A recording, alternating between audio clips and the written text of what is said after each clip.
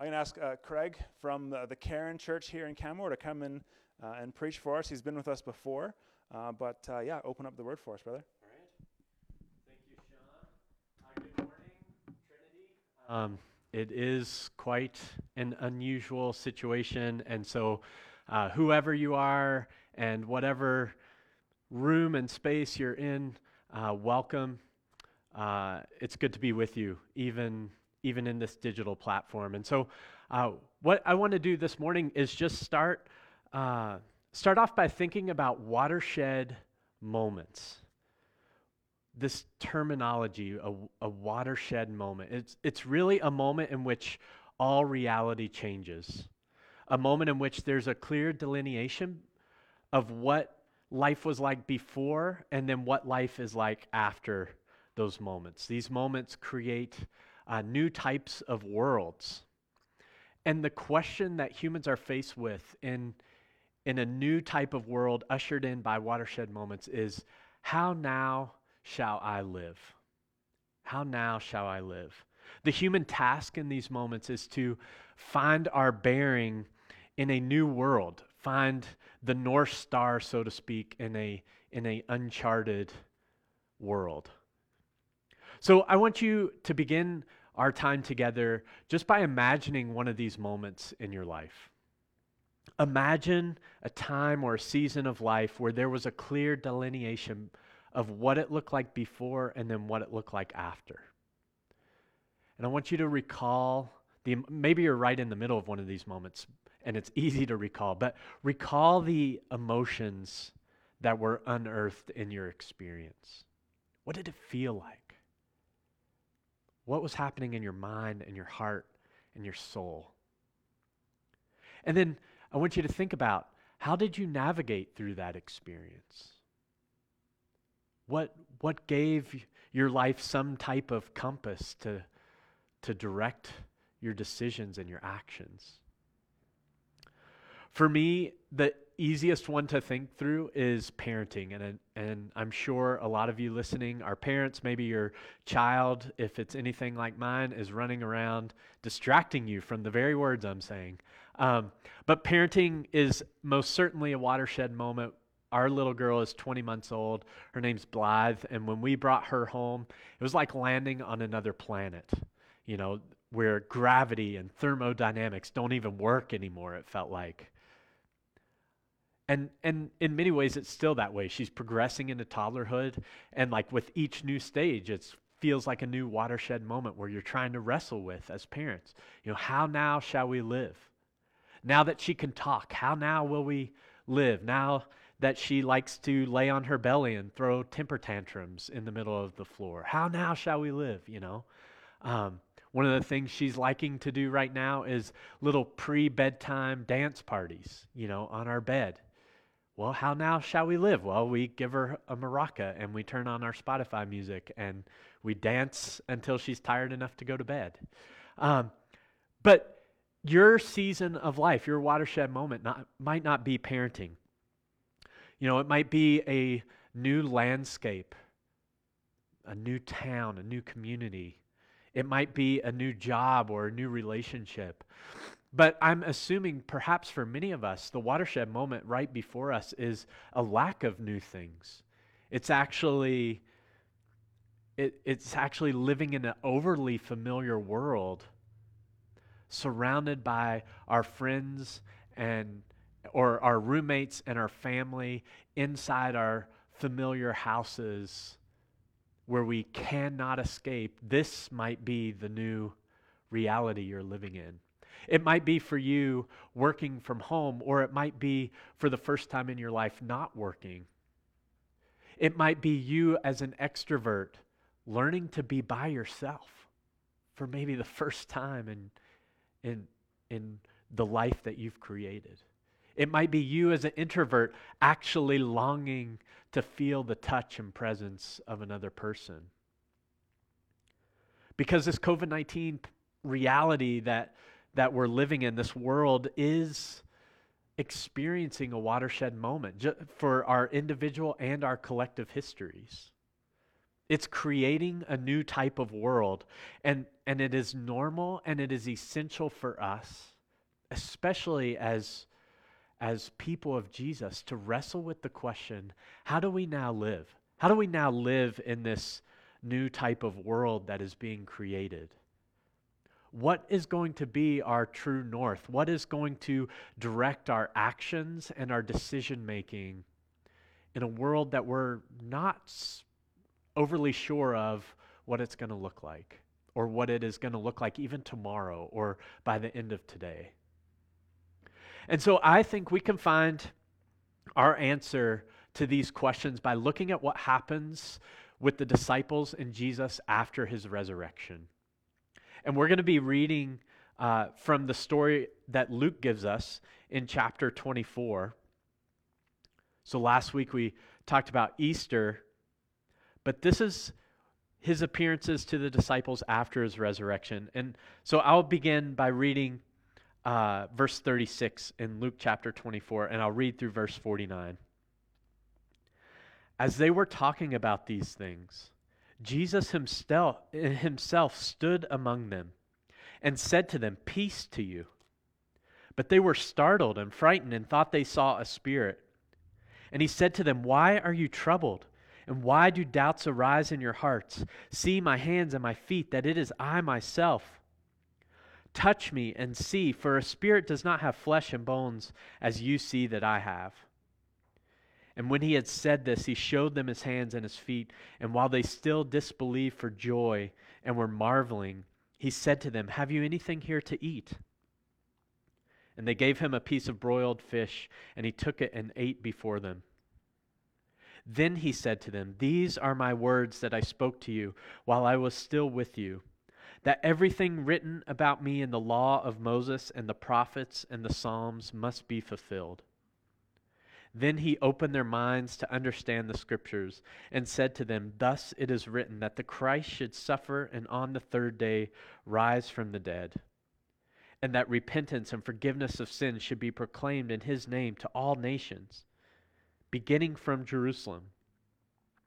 You are witnesses of these things, and behold, I am sending you the promise of my Father upon you. But stay in the city until you are clothed with power from on high." So this is God's word to us this morning. And it's just a little short story, but to understand what is happening in this story, we have to remind ourselves of what has just happened. Jesus is this man who this group of common people are following to Jerusalem, all the way from their home in Galilee. And they're following him to Jerusalem because they assumed that when he arrived into Jerusalem, he would be overthrowing Rome. He would be setting up his kingdom. And instead of an overthrow when he arrives in Jerusalem, there's actually a victimization at the hands of the Roman government. Jesus is executed. He is buried. The disciples, if you read at the beginning of chapter 24 in Luke, they are in despair. Their hopes are totally vanished. They even feared for their own lives. And then Jesus actually resurrects from the dead. This is what we celebrate on Easter. He resurrects from the dead, and he proves that he is king over every power, including the power that no human can escape, which is death itself. And by his resurrection, Jesus actually initiates what he calls the kingdom of God. And he talks about what the kingdom looks like early in the book of Luke. In Luke chapter 4, it's going to be a new made world where grace and beauty and love will be our total experience, and all the brokenness and hurt and pain and death of this old world will be put away. And this is what had just happened right before the story that we read. And let's just agree that if Jesus really raised from the dead, that must surely be a watershed moment in history. That must surely be a time in which what came before it and what comes after it is going to be vastly different. A moment like resurrection should and does create a different type of world. G.K. Chesterton wrote in his work, The Everlasting Man, that on the third day, the friends of Christ, coming at daybreak to the place, found the grave empty and the stone rolled away. And in varying ways, they realized the new wonder. The world had died in the night.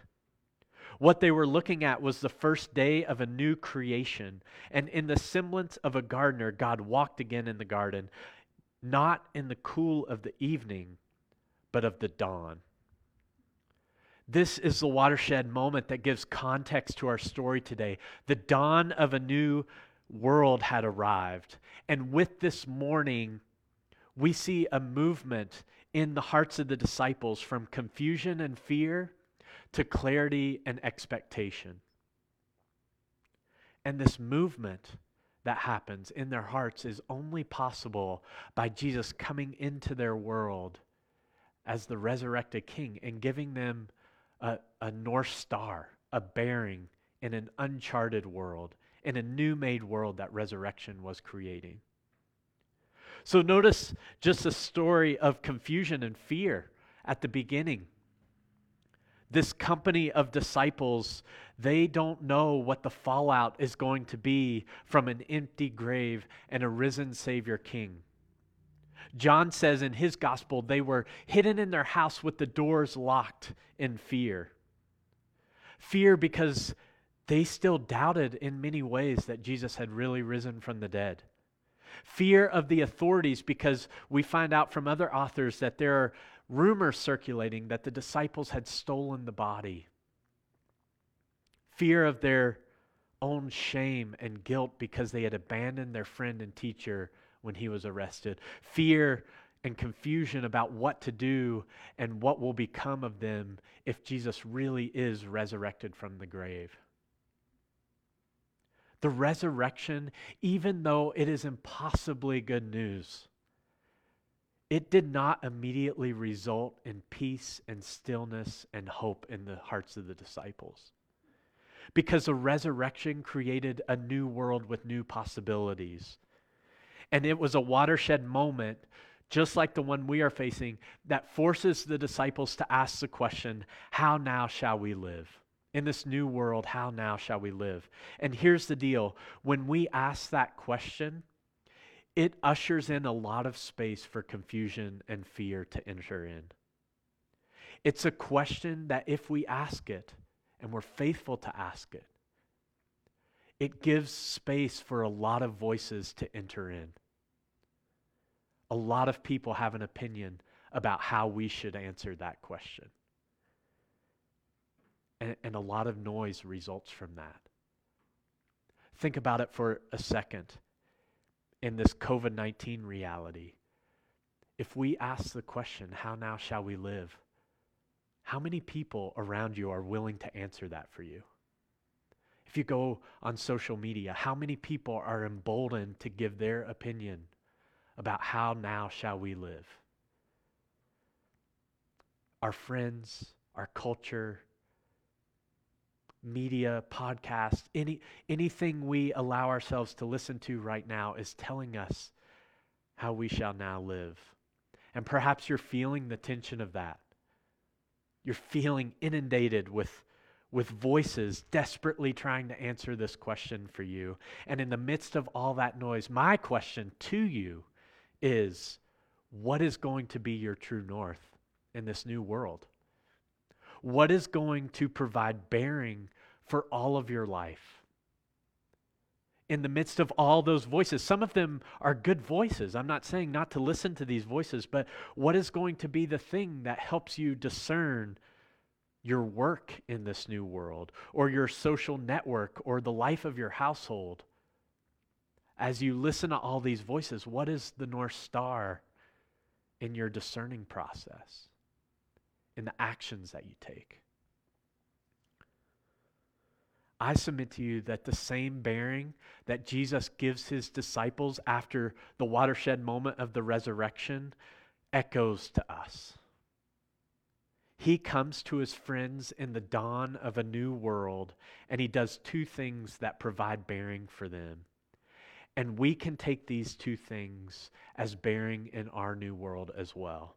The first thing he does is he affirms his resurrection. He comes to them and he offers his body to be examined. He eats to show that he is a living human again. He is reaffirming their understanding that he truly is the king over all the earth. And his resurrection really did inaugurate a different type of world with different types of possibilities. His affirmation of his living body is proof that life and beauty and renewal can come out of dead, broken, ugly things. I'm reminded there's a song by Porter's Gate, and I would encourage you to go and listen to it, and it's called Wood and Nails. And there's a line in it that talks about how we will take our wooden coffins and Jesus will turn them into flower beds. I love that picture. That this thing that represents death and brokenness will one day be the seed of life and beauty. This is what Jesus' affirmation to his disciples imagined for them. God had initiated a new creative act, just like he did at the beginning in Genesis. In the beginning, he created a world through his word, and now God is creating a new creation through the resurrected word, which is our King Jesus. And then after he reaffirms his resurrection, which is his first way of giving bearing in the world, he offers a commission to his disciples. He offers them work in this new world, a North Star to follow in this new creation that God is forming. And it's this, to proclaim that repentance and forgiveness are possible in God's new world through Jesus. Repentance is the idea that we can have new life, a new way of life. And forgiveness, this idea that our shame and our brokenness and hurt and guilt and all of that is dispelled. These are the new possibilities in this new world, this resurrection world. And in this world, Jesus tells his disciples to go and be witnesses of these things. Now, I just want to stop for a second and not move too quickly over this term witness, because there's a lot of baggage in this term. There's baggage for Christians. Maybe you've grown up around this term, and all this term brings to mind for you is we have to share some religious formula in order to get somebody who doesn't believe in Jesus to say the exact right phrase of words in order for them to believe in Jesus. And it brings about a lot of feeling of shame and guilt because we don't know how to do that, or we're scared to do that. So it has baggage for us who follow Jesus. It also has baggage if you're listening and you don't follow Jesus. You may hear this term and cringe a little bit. And your baggage is probably connected to the idea that somebody has witnessed to you and you've heard the religious formula. Someone has tried to get you to say whatever incantation you need to say to follow Jesus, and you're sick and tired of it. And so let's not move too quickly from this term, because we do a great disservice to the work that Jesus gives to his disciples when we define it in this way. To be a witness is simply to reveal reality. That's all that means. Think about a witness in a court. They come in to share the story of what the reality that they saw unfold. Or to be a witness of a spectacle. Maybe you're a sports fan. I was looking forward to witnessing the first rock climbing competition in the Olympics this summer. Obviously, we're not going to be a witness of those things in 2020. But anyway, despite that, to be a witness of a spectacle is to share in the emotion and the experience and the reality of that event, and then to tell other people about it. And this is the work that Jesus commissions his disciples to do. Go be these type of witnesses. You are not going into the world as religious mathematicians. You are going into the world as storytellers, just as I was a storyteller. You are going to tell stories of how you are experiencing me, the risen one, working among you, giving you new life, repentance, and giving you forgiveness. And you shall go telling this story with your whole life. When you go into work and whatever vocation you are in, it should tell the story of God making a new world through resurrection. The way you love people should tell that story. The way you budget your time and your schedule and your money should tell that story. The way you speak to others should tell that story. These are all witnesses of the experience of the resurrected one. But you're not just proclaiming your own story. You are also, Jesus is saying to his disciples, you are also on this earth to help others interpret their story in light of the fact that I am alive. And this is why witness is much more than just sharing about Jesus to people who don't believe. Witness is about proclaiming this reality to everyone around us.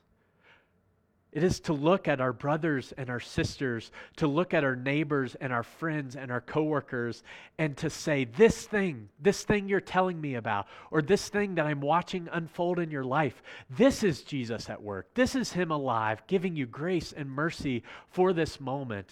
This is him inviting you into his new type of life.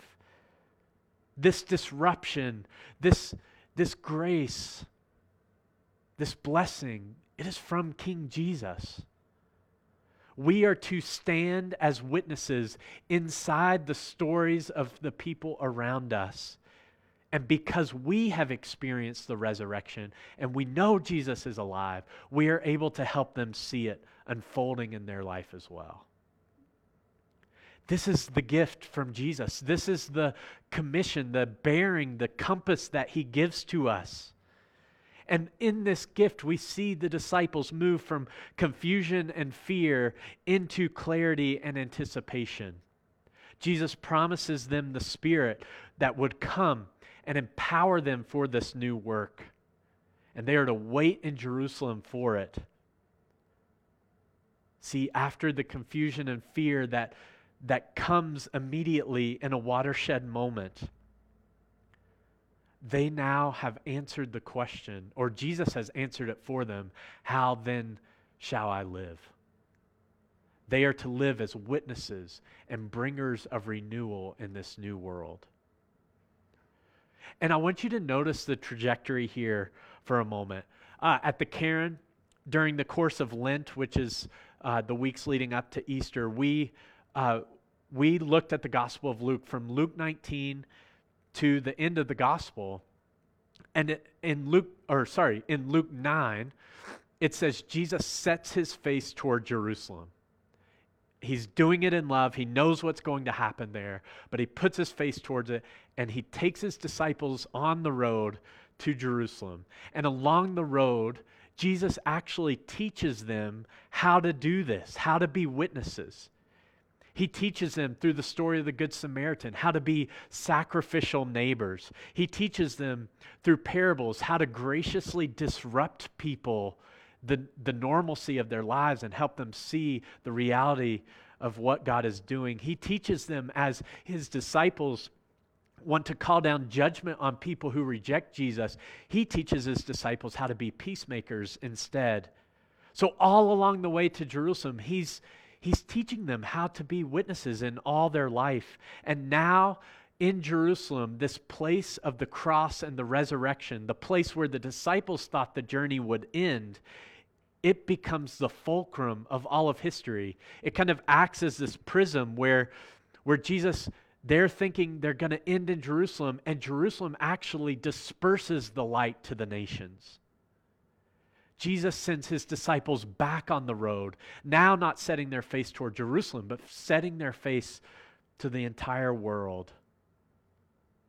That's lovely. This is how the message of the good news comes to us. that there's a new world with new possibilities, possibilities of new life and forgiveness for everyone. And so, friends, this true north, this compass that Jesus graciously gives his disciples and eases their confusion and fear on how to live in this new world, this gift extends to you this morning.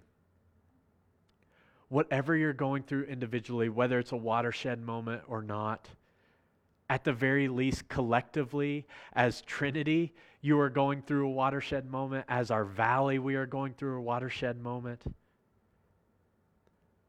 Tourism, jobs, globalization, individual freedom in many ways has paused for the sake of the common good, and we are living in a new world that this pandemic is creating and will create. And it is our responsibility as followers of Jesus to ask, how now shall we live? How shall we live in whatever recession might come? How shall we live in under or unemployment? How shall we live in a society with more restriction? How shall we live if the future is unknown to us? How shall we live if the present even is unknown to us? Our resurrected King gives us grace and mercy through this commission that he gives his disciples. He gives us bearing in an uncharted world. First, we can be sure he is alive. His body walked on this earth again, alive after it was dead. He is no ghost. He is no disembodied spirit. He is alive. And I want you to think about this morning and throughout the day and maybe this week.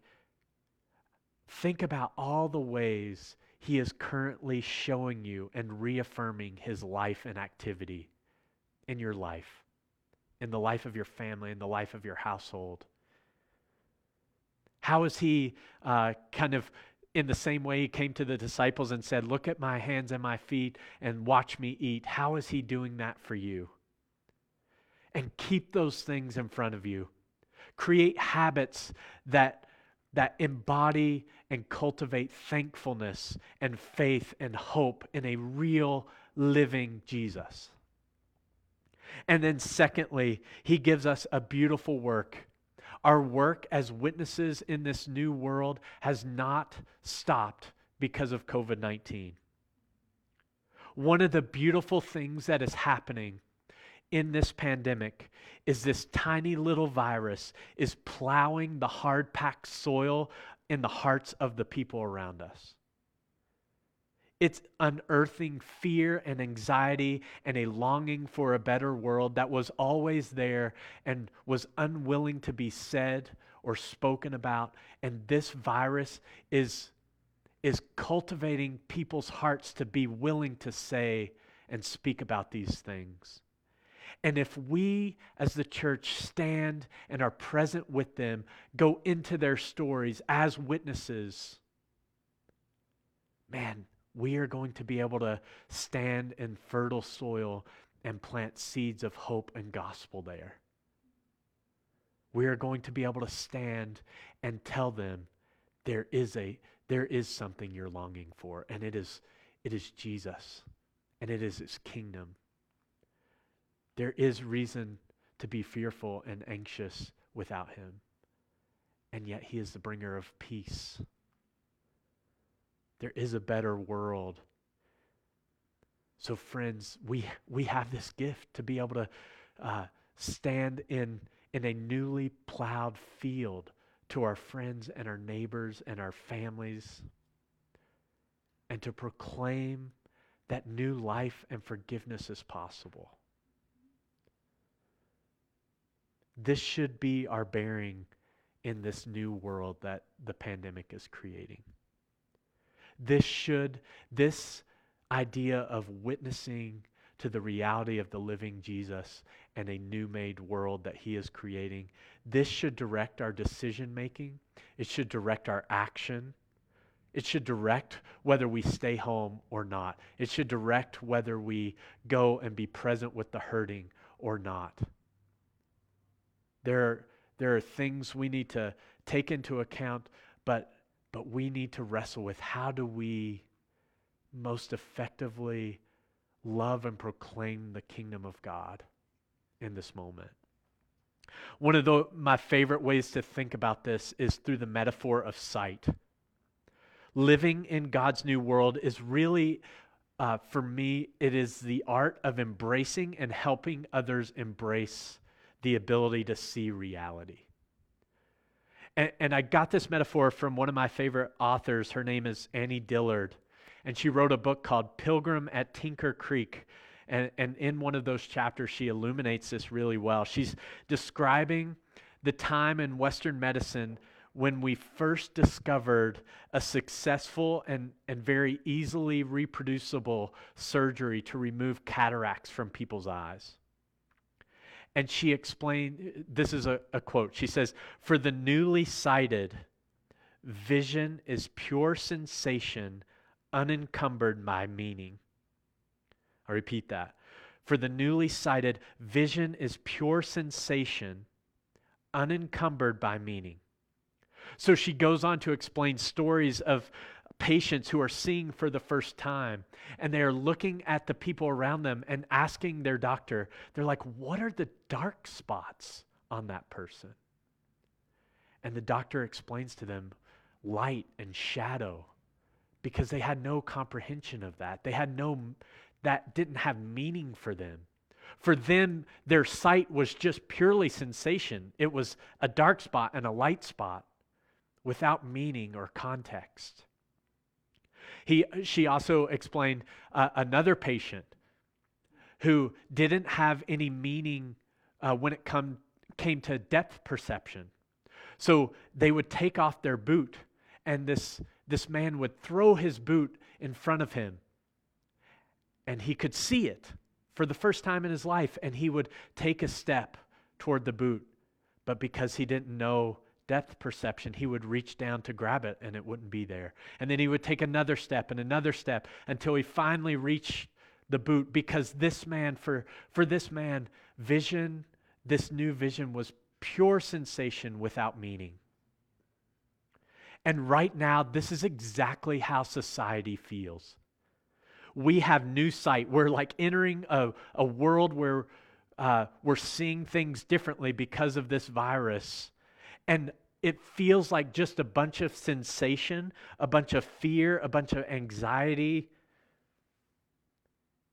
And it doesn't have a lot of meaning. It doesn't have context. But Dillard goes on to say in this chapter that there are also those who are new to sight that actually see with greater imagination and beauty. And it's through their eyes that it re-enchants the vision of everybody else. So she explains how this little girl who once again was new to sight, she is ushered into a garden for the first time. And she says she's greatly astonished, and she can hardly speak. And she stands speechless in front of a tree. And she only knows it's a tree because she closed her eyes and she felt the bark. That was her only way of understanding this is what this is. And she names the tree with lights in it. I imagine this little girl standing. I'm from Virginia, so we have like these huge branching oak trees, full of foliage. And I imagine her standing in front of one of these trees, and what we would see is just a tree full of leaves, and yet she sees the twinkling of lights in between the leaves. Her sight re-enchants everyone else's sight around her. The tree with lights in it. Friends, may this be us. May this be the witness that we have in this world. May we be ones who, we are also new to sight in this COVID-19 reality. We haven't been privileged with foreknowledge of this. We are learning as well as the church, but may we be ones who stand in the world with a greater imagination and a greater ability to see the beauty and grace and mercy before us, because our King is living. May the gospel that shines on us give our lives bearing in this new world. May Jesus' commission to us give us a compass to direct our decision making and action. May we stand in the stories and lives of our friends and coworkers and neighbors and help them see and understand, see with some meaning, help them wrestle through what shadows and light are, help them wrestle through the newness of depth perception in this coronavirus world. But may we do more than that. May we also stand in their story and be like the little girl saying, that is the tree with lights in it. It's not just a normal tree with leaves. It is a tree with lights. May we help them see the grace and beauty and mystery and mercy all around them because Jesus lives. This is our true north in this uncharted world. Let's pray. God, we thank you. We thank you so much that you have risen from the dead and you have given us life, that you have helped us see, and that you help us see in this world that's being created all around us that we don't, is hard to understand. Lord, help us help others see. Re-enchant our vision so that we can help them see the grace and mystery and beauty all around them. It is there. May we proclaim it to them. Repentance and forgiveness of sin is possible with you. Thank you from us who have received that. Thank you. In Jesus' name, amen.